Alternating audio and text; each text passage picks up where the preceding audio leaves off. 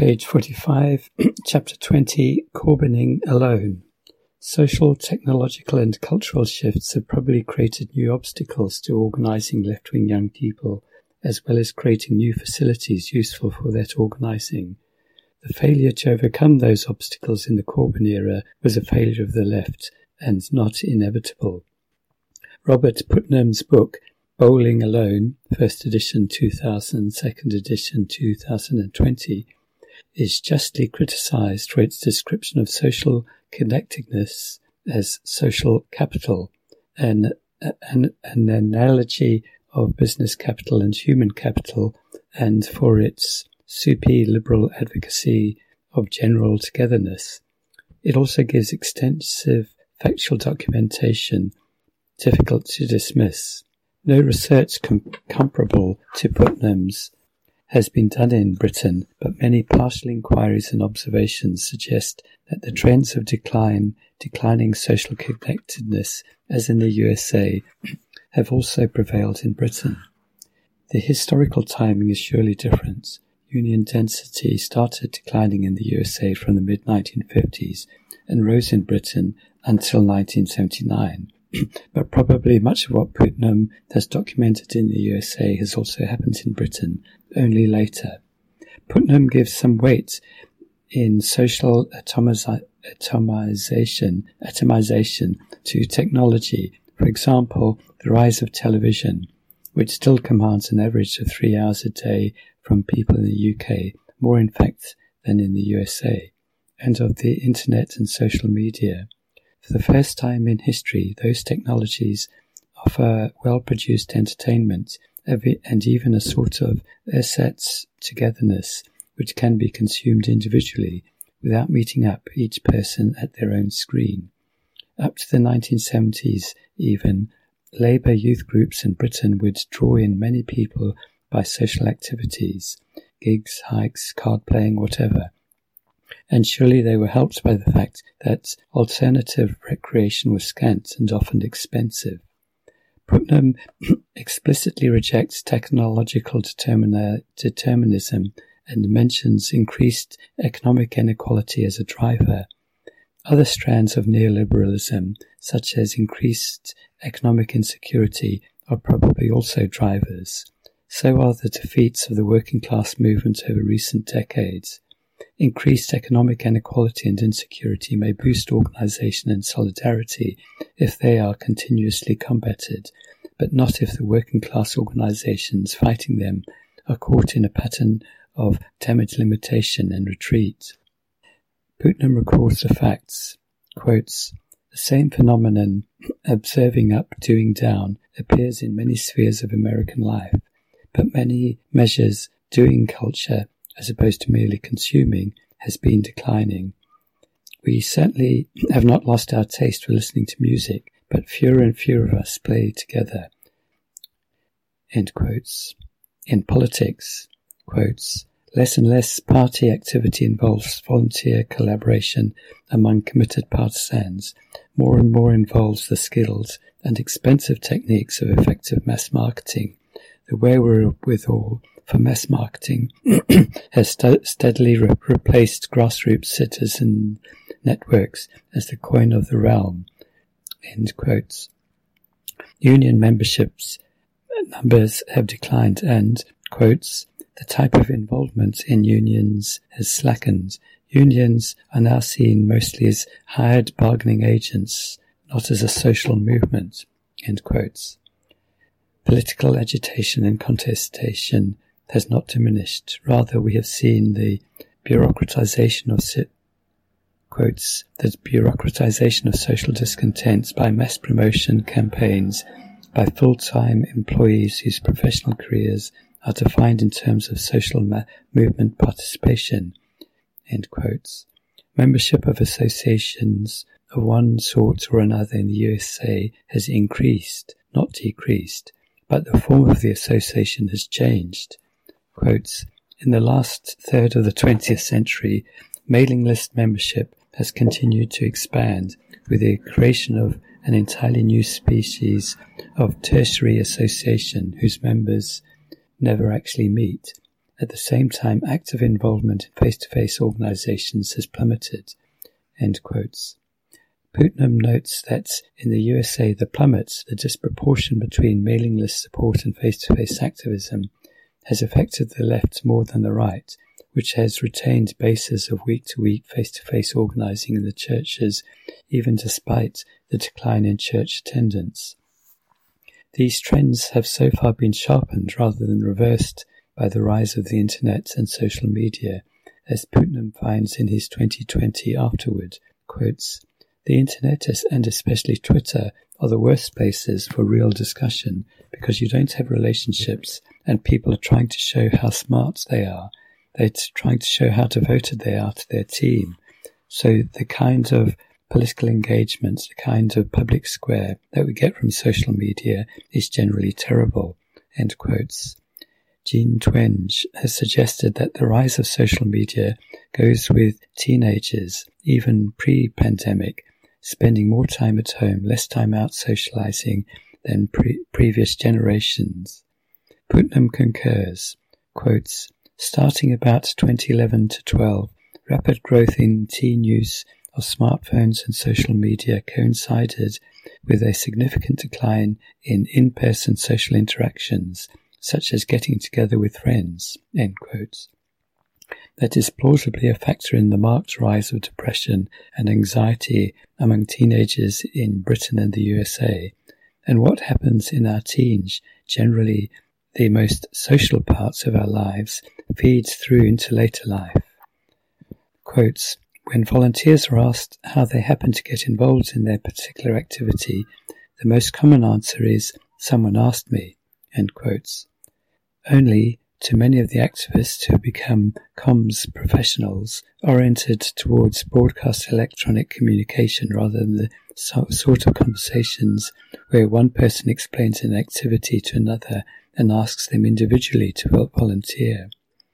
Many of the limited number of Corbynite youth activated around 2015 drift towards bureaucratic machine politics, and often seeing politics as a matter of career in the world of NGOs, think tanks, comms operations, MPs' offices, or union officialdom. At least one factor there must be that they had grown up in their teens with that sort of NGO-type activity as the visible model of leftist politics. Their drift, in turn, diverted them from building week-by-week active youth groups in the constituencies and on the campuses, and thus blocked the emergence of a different model. I commented above on the Corbyn period seeing a decline rather than a rise in street demonstrations, at least if you take out the big anti-Brexit demonstrations which Corbyn Labour did not support. Putnam's documentation tells us also that when there are big street protests, the link with continuous week-by-week political activity has become looser, or at least one requiring more work. Quotes, "Demonstrations and other public protests in Washington have become somewhat larger, more frequent since the late 1960s. On the other hand, the great civil rights and Vietnam marches of the 60s were preceded and followed by continuing activism in communities across the country, whereas a march on Washington in the 1990s provided no assurance of continuing community-based action." In Britain, the famous nuclear disarmament and Vietnam protests of the 1960s were in fact modest by today's standards. The Vietnam protests of March and October 1968 are estimated by some at 100,000, by others as few as 30,000. But those who joined the demonstrations would also join local meetings and activities of Campaign for Nuclear Disarmament groups, Vietnam Solidarity Campaign groups, labour youth groups, student labour clubs, or other groups, trade unions. That is why those protests go down in history as nodes of a revival of left activism which flowed on for years in thousands of meetings, arguments, debates, neighbourhood activities, workplace activities, as well as the dozens of big demonstrations. The source of activism mediated through week-by-week meetings with debates and arguments, and the sort of activism shown by the demonstrations intertwined closely. Of course, many back then came to only the occasional demonstration and the occasional meeting and then drifted away. We had flakiness in truckloads. We didn't have a disconnect, big street protests or big spates of multiple protests, as with BLM in summer 2020 or Kill the Police Bill in spring 2021, with comparatively very little week-to-week local group activity preceding or following them. Or the converse, people who consider themselves activists and follow electronic messaging circles or even attend meetings keenly, but routinely don't attend the street protests. In the Corbyn period, when Momentum endorsed a street demonstration, which it did from time to time, noticeably few people identifiable as Momentum activists would turn out. And so the next twist of the disconnect, the new demonstration goer would not be able to see Momentum or the Labour Party as a good way to stay involved. Technology surely plays a role here. With the internet and smartphones, much greater numbers can be informed quickly about protests than in the days when you could find out about a protest only by seeing a poster or someone personally handing you a leaflet. So if you want to find out about further protests, just follow the same electronic messaging to be involved. No need to join a group or attend meetings. Some people can perceive just following and transmitting electronic messages, signing appeals online, and so on as political activism, even if they do little in person. Output filtered by electronic messaging can seem sufficient, so can input filtered by electronic messaging. In the 1980s or earlier, even dilatory left-wing activists would regularly read one of the heavier bourgeois newspapers.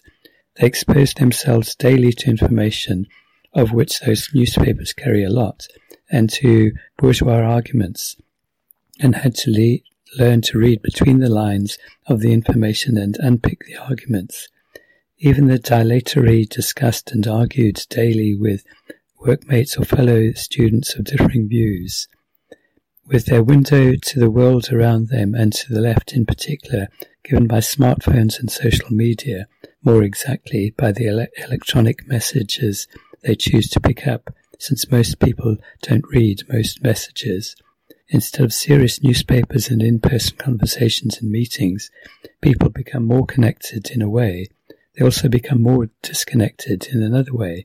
They may feel involved or even swamped almost every minute, but actually be left more atomized than seemingly less connected activists geared to a week-by-week flow of in-person politics. We will fate ourselves to disappointment if we expect a long-running surge of organized local group activism with meetings, debates and so on to flow automatically from the great Black Lives Matter demonstrations of 2020 or the student climate strikes of 2019, or the protests against the police bill in 2021. We can see one reason why the Corbyn movement of 2015 had easy success in transforming diffuse occasional demonstration stirrings into week-by-week activism among older people who had assimilated the model of week-by-week in-person activism in the younger formative years, and it was harder with younger people. Technological determinism is out of place, though. From the Sanders movement in the USA since 2015, for all its weaknesses, and the heavy NGO-y comms professional element in it, some socialists have been able to extract a rise in week-to-week meeting-based activism of young people. Given a sufficient core of initial activists with sufficient energy oriented to building week-to-week activism and debate, resolved to use e-communication as a complement rather than a substitute, it can be done.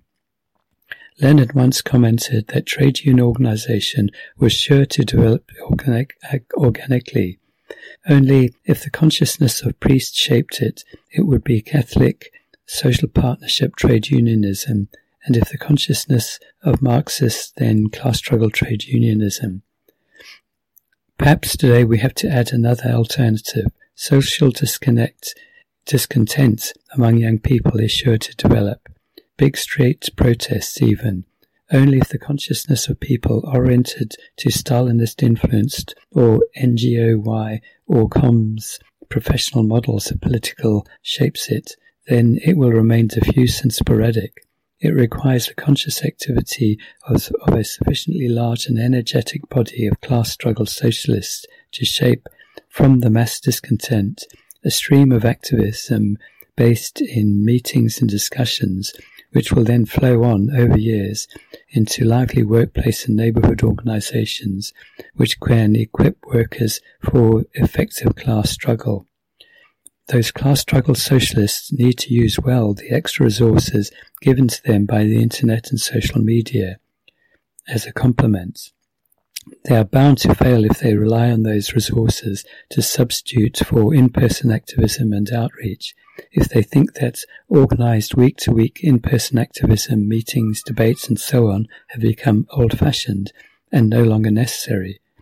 There may be an analogy here with the findings of social scientists about individual friendship. People who have and meet many real-life friends generally improve those friendships by adding social media communication. People who use social media as a full-on substitute for real-life friends generally end up lonelier and more distressed. The US political scientist Eitan Hersh is a conservative Democrat who criticizes most Democrats as too left-wing, but some of his observations about US politics are instructive for understanding the role of social media in the failure of the Corbyn era. Even in the era of Obama's election victories and the Sanders movement, Hersh argues, right-wing Republicans in the USA do more in-person politics in the gun clubs and the churches than the left broadly defined. Right-wing social media can then consolidate people in a web of conspiracy theories, when the left, broadly defined, relies on social media that doesn't work well, says Hersh, because, quotes, online politics is all about provocation and signalling outrage, but changing people's minds requires empathy and face-to-face engagement, end quotes. And he could add, consolidating changed minds into a stable and workable socialist politics requires long-form discussion and debate, by word of mouth and in writing, something more than the mishmash of conspiracy theories that serve to consolidate people in right-wing politics. Quotes, we used to think more about grassroots organising focused on unions, for example, but unions have collapsed while churches have gotten disproportionately Republican, end quotes. Too many US leftists, says Hersh, fool themselves that they are politically effective when in fact they are political hobbyists, part of a froth of consultant-driven activism. They may do a lot of signing online petitions, and, quotes, many of us think we're politically active, but in fact we're doing little more than signalling who we are to the other people, end quotes, in a fairly small circle. Quotes, it's not harder to go to a community meeting once a week today than it was 30 years ago, but it feels harder relative to the alternative, end quotes. Many Corbyn supporters participated only or mostly through social media. Social media have not made long-form discussion impossible or even unattractive. In fact, social media can amplify long-form events through the facility they give for advertising them more widely. The World Transformed estimated 5,000 people at their 2016 Fringe Festival at the Labour Party conference, many of them coming to Liverpool not for the conference but just for the Fringe, and says that later years had bigger numbers. But social media do create a soft alternative to full political engagement, whereas Hersh puts it, quotes, many of us think we are politically active, but in fact we're doing little more than signalling, end quotes. To help people get past that and find ways into a surge of regular week-by-week activism, capable of spreading out through neighbourhoods and workplaces requires energy, initiative and drive from already organised people. The Corbyn Leaders' Office and too much of the top layer of the Corbyn surge failed in that, not from idleness, but because of their political ideas, which made the getting past seem not so important to them. They thought of politics as something to be managed and manipulated, and a place to make careers in comms, rather as something to be studied and debated. Page 51, Chapter 21. Protesting too much.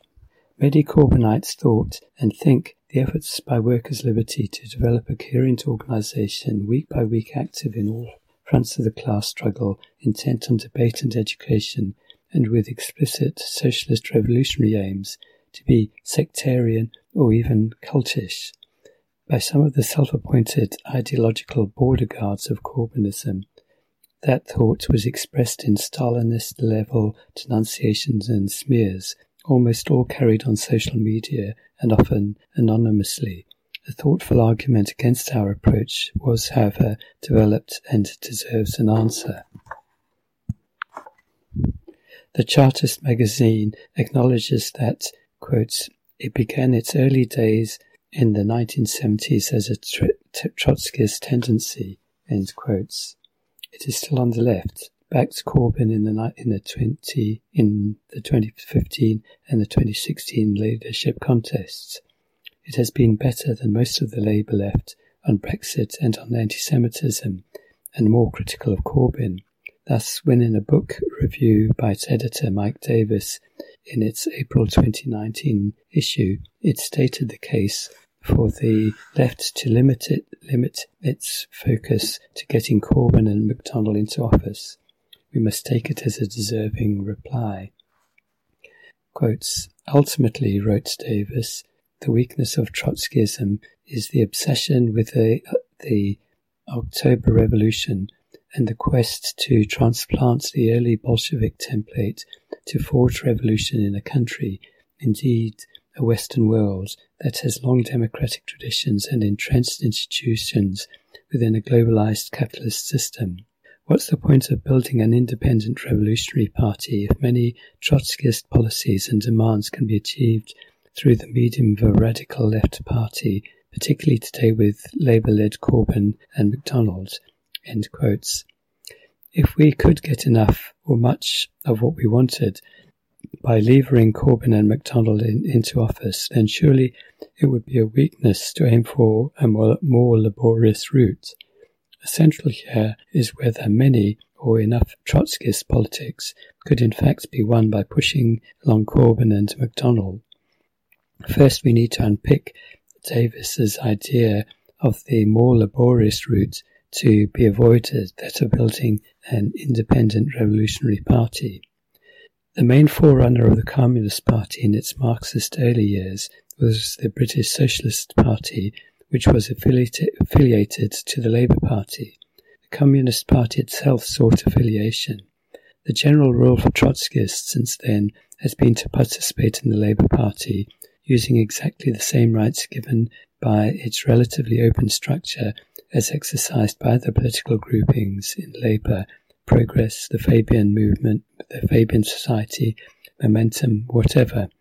We do not expect the Labour Party to move incrementally, smoothly and uniformly to a Marxist-type socialist orientation.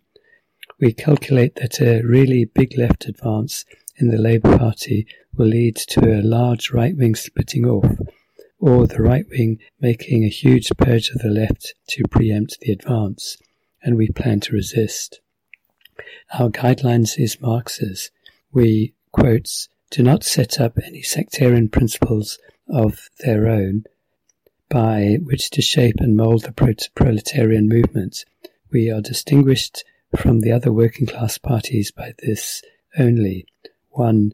In the national struggles of the proletarians of the different countries, we point out and print to the front the common interests of the entire proletariat, independently of all nationality.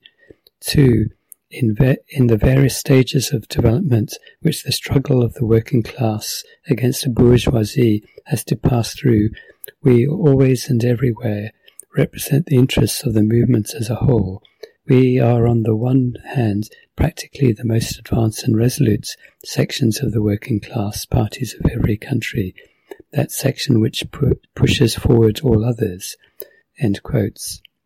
We are an independent political organisation in a sense of having our own ideas worked out independently, distinct from what may be handed down, but the other groupings have the right to that independence too, and if they fail to be independent, it is for lack of their own will and coherence, not because any rule should preclude it. Independence here doesn't mean standing aside. Our route is more laborious than the route of nudging, seeking advancement in the broad movement and hoping that the leaders will then deliver. But the extra labour is necessary. As Frederick Engels put it, quotes, "The time of surprise attacks of revolutions carried through by small conscious minorities at the head of masses lacking consciousness is past. Where it is a question of a complete transformation of the social organisation, the masses themselves must also be in on it, must themselves already have grasped what is at stake, what they are fighting for, body and soul." End quotes. That holds whether the surprise attack on capitalism is a military stunt, as Engels had in mind, or an operation of deftly inserting a left-winger at the head of the Labour Party and wriggling them into Downing Street on a prospectus presented as only anti-austerity, by which we hope cunningly to nudge forward into socialism. People come to grasp what is at stake only by discussion and being convinced. That work can sometimes, in the midst of great struggles, be done very fast, but it can never be bypassed. It has to be done all the time and honestly, whether progress is fast or for the moment slow, or otherwise there will be nobody capable of organising the discussion with and convincing of sudden huge numbers mobilised when the great struggles come. The term revolutionary is not much used now to describe the fiesta wing of the left. Even the term radical, adopted since the 1990s as a softer-sounding alternative, now suffers from being widely used as a synonym for violent Islamist. But surely, at least, we need some better terms to distinguish the feisty left from low ambition, small steps types than the downright meaningless transformative or transformational. The real problem with the term revolutionary is that in earlier days of the socialist movement, it evoked the French Revolution of 1789 to 93 or the Russian Revolution of 1917, great democratic emancipatory movements.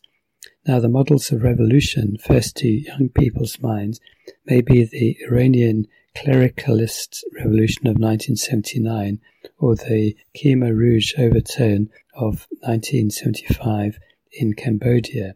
The word revolution has suffered from abuse, like the words socialism or democracy for that matter. Even in the Chartist article written by someone knowledgeable, revolution is counterposed to long democratic traditions, as if democratic openings make rapid and comprehensive social change more difficult or remote. In fact, they make it easier by making it easier for workers to organise, to discuss, and to gain political experience and knowledge.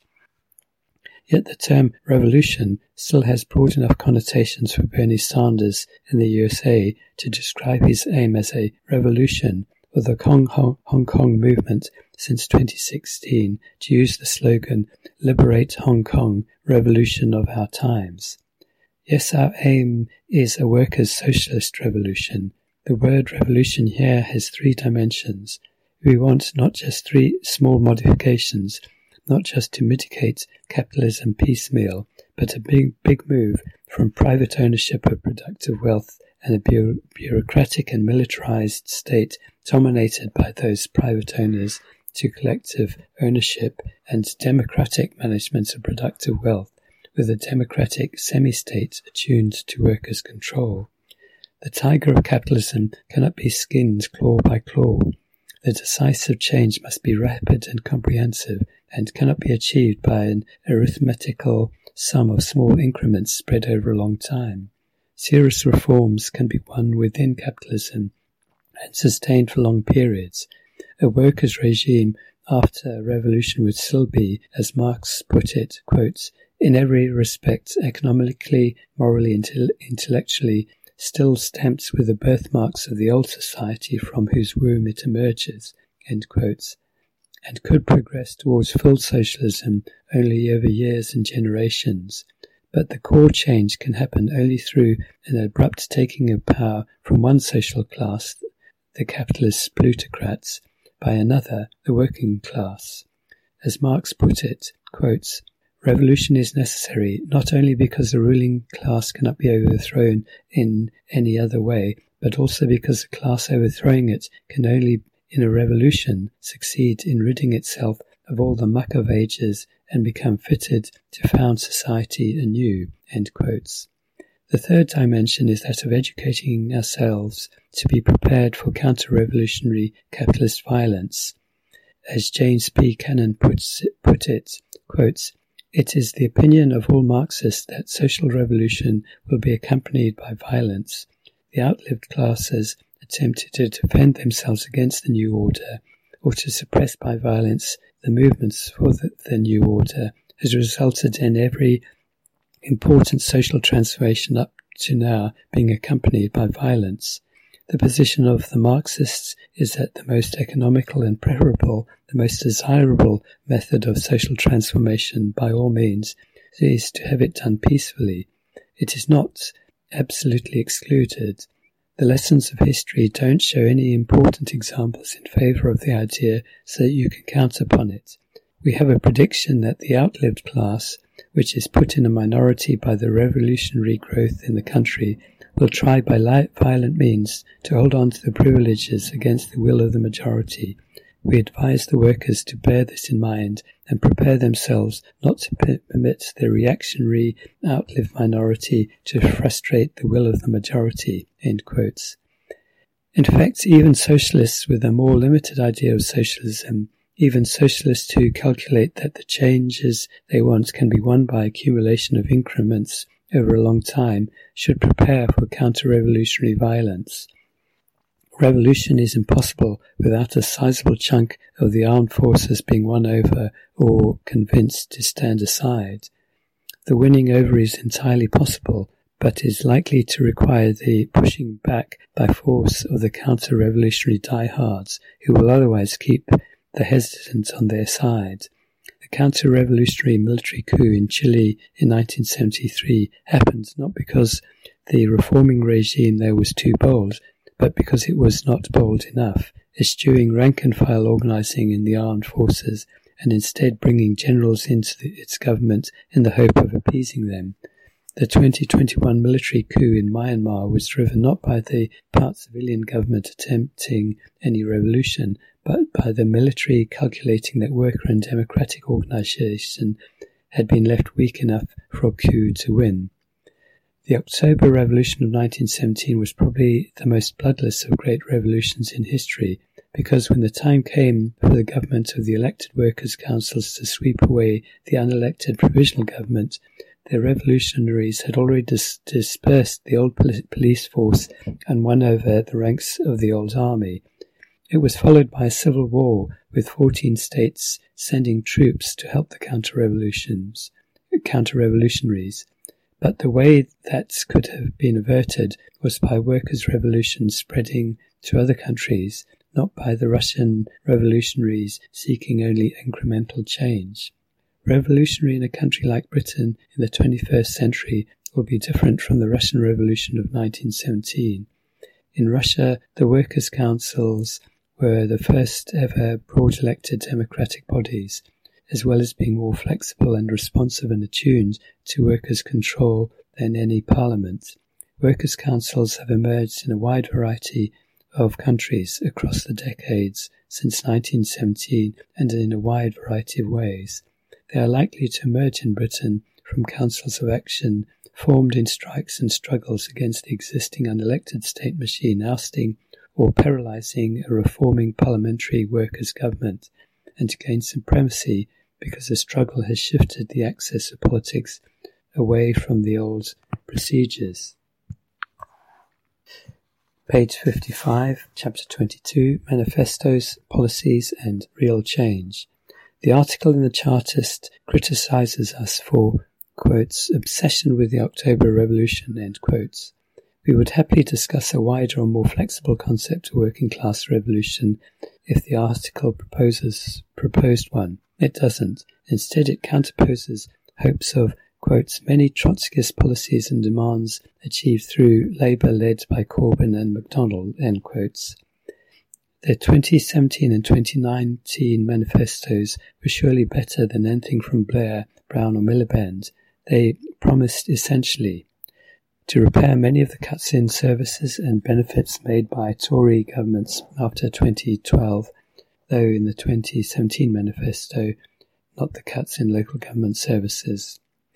To remove university tuition fees, introduced by Blair in 1999 at £1,000 a year, increased in 2006-7 to £3,000, and then by the Tories and Lib Dems in 2010 to £9,000 for England. To restore some public ownership of utilities.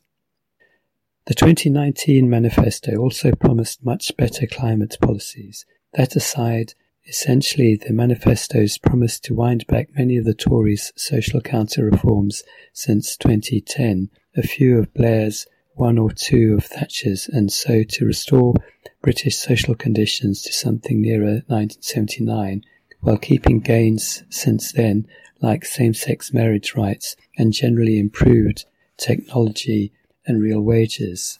That's assuming that a Corbyn government would have carried out all the manifesto policies in full, despite capitalist resistance and despite the parliamentary Labour Party still being dominated by right-wingers.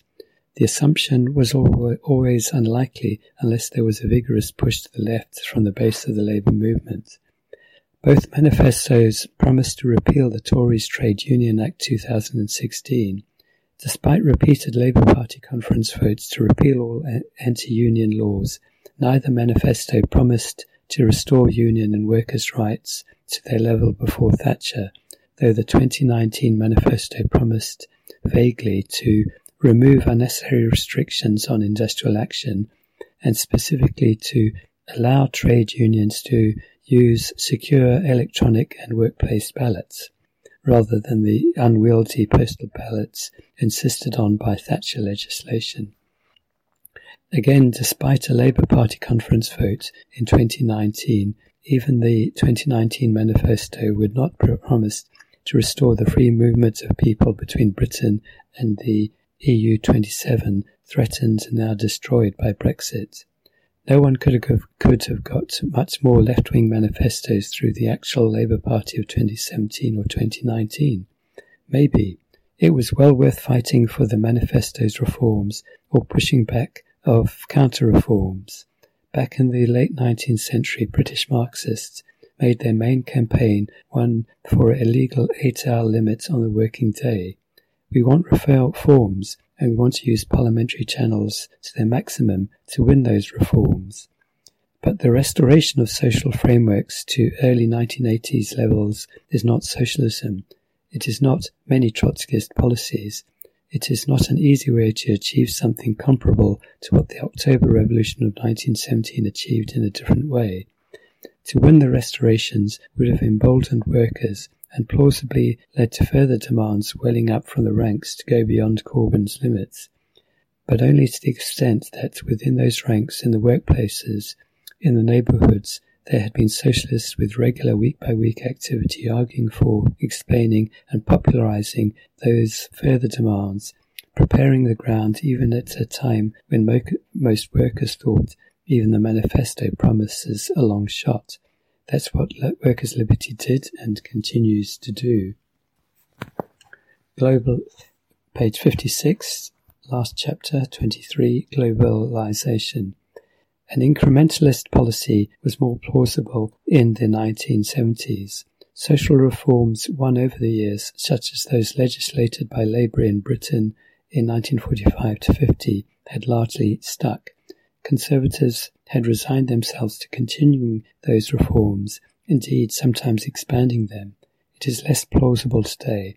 Despite what the Chartist article implies, little by little rely on parliamentary leaders. Socialism has less favourable conditions today, not more favourable. Individual governments are under greater pressure from the more fluid movements of globally mobile capital and faster moving and more enveloping world markets. Much of the talk by reformists of constraints from globalization is exaggerated. Reforms can still be won by the counter-pressures, but the counter-pressures have increased, not reduced, and the shift from standard 1990s neoliberalism since 2008 has more often been towards right-wing nationalist and authoritarian courses, Trump, Erdogan, Modi, Orban, etc. The scope for large changes to be won by pushing existing favourable trends a bit further, rather than by the more laborious route of overturn via the workers' mobilisation from below, is narrowing, not expanding. In 2015, Syriza won office in Greece on a perspective more radical than Corbyn-era's Labour's. It faced obstruction from EU institutions, but then Corbyn-era Labour in office would probably have faced equally or more obstruction from the world financial markets, and there was visible potential for worker solidarity across the EU countries to push the EU institutions to back off. Syria did not mobilise that solidarity. Within a few months, it was negotiating another austerity plan for Greece. It made some marginal reforms, but only marginal. Jacinda Ardern's Labour government in New Zealand has won credit for its handling of the COVID pandemic, but on social issues it has done not much more than the solidly bourgeois government in Taiwan, which has handled the pandemic well too. As Ben Peterson wrote in the Jacobin website, October 2020, quotes, "The government announced a workplace relations reform called Fair Pay Agreements, FPAs. FPAs were supposed to allow workers and unions to negotiate minimum standards across whole industries, alongside existing enterprise bargaining. However, the introduction of FPAs was first delayed and subsequently referred back. In recent years, poverty rates have skyrocketed, yet a working group's report was mothballed and almost all its recommendations ignored. Ardern also set up Kiwi Builds, a state-backed program to build affordable housing for first-home buyers. By August 2020, only 452 homes were built." End quotes. In Britain, in November 1981, even something so modest as a new low-fares public transport regime for London, pushed by the then left-wing Ken Livingstone as leader of the Greater London Council, was stopped by being ruled illegal by the courts. In 1974, when the Labour government was far from radical, still, so it was later revealed, quotes, a fairly senior army officers made suggestions that perhaps if things got terribly bad, the army would have to do something about it, end quotes. With the House of Lords, the courts, the monarchy, and the unelected civil service chiefs, the British state has great resources to deflect a reforming government long before it comes to using the army. Reducing the socialist perspective to one of hopes of many Trotskyist policies being carried out by Corbyn if he should win office, dismissing alternatives as obsession with the October Revolution, thus means chopping it down to something which offers no more to the rank-and-file worker than unstable mitigations and requires from them no more than modest support. As Rosa Luxemburg put it long ago, quotes, "People who pronounce themselves in favour of the method of legislative reform in place and in contradiction to the conquest of political power and social revolution do not really choose a more tranquil, calmer and slower road to the same goal, but a different goal. Instead of taking a stand for the establishment of a new society, they take a stand for surface modifications of the old society." End quotes. Different limitations combined to stunt their Corbyn surge. Scaling down of socialist perspectives, reluctance for substantive debate, the lack of urgency about getting beyond social media snippets to long-form debate, finding a way to knit together sporadic street protest and regular week-by-week activities, drawing in young people. That is what went wrong with Corbynism. That is what has to be put right if we are to develop the potential which still exists in Labour's new ranks and surely exists longer term in the broader working class. To put it right, it is more laborious than reliance on waiting and hoping for a left-wing Prime Minister, but more productive. We work to impose on the ruling class the sentiment that, as the Tory MP Quinton Hogg said in February 1943, quotes, "If you do not give the people the social reform, they are going to give you social revolution," end quotes. And then, when we win these reforms, to press on for more. The tact does not promise instant, quick, easy success. It promises something like Randolph Churchill's description, Fortnightly Review, May 1883, of Disraeli's career, quotes, "Failure, failure, failure, partial success, renewed failure, ultimate and complete triumph," end quotes. Better than the conformist Corbynite scenario. Partial success, illusory success, confusion and retreat, rote and abdication. Study, propagandize, organize.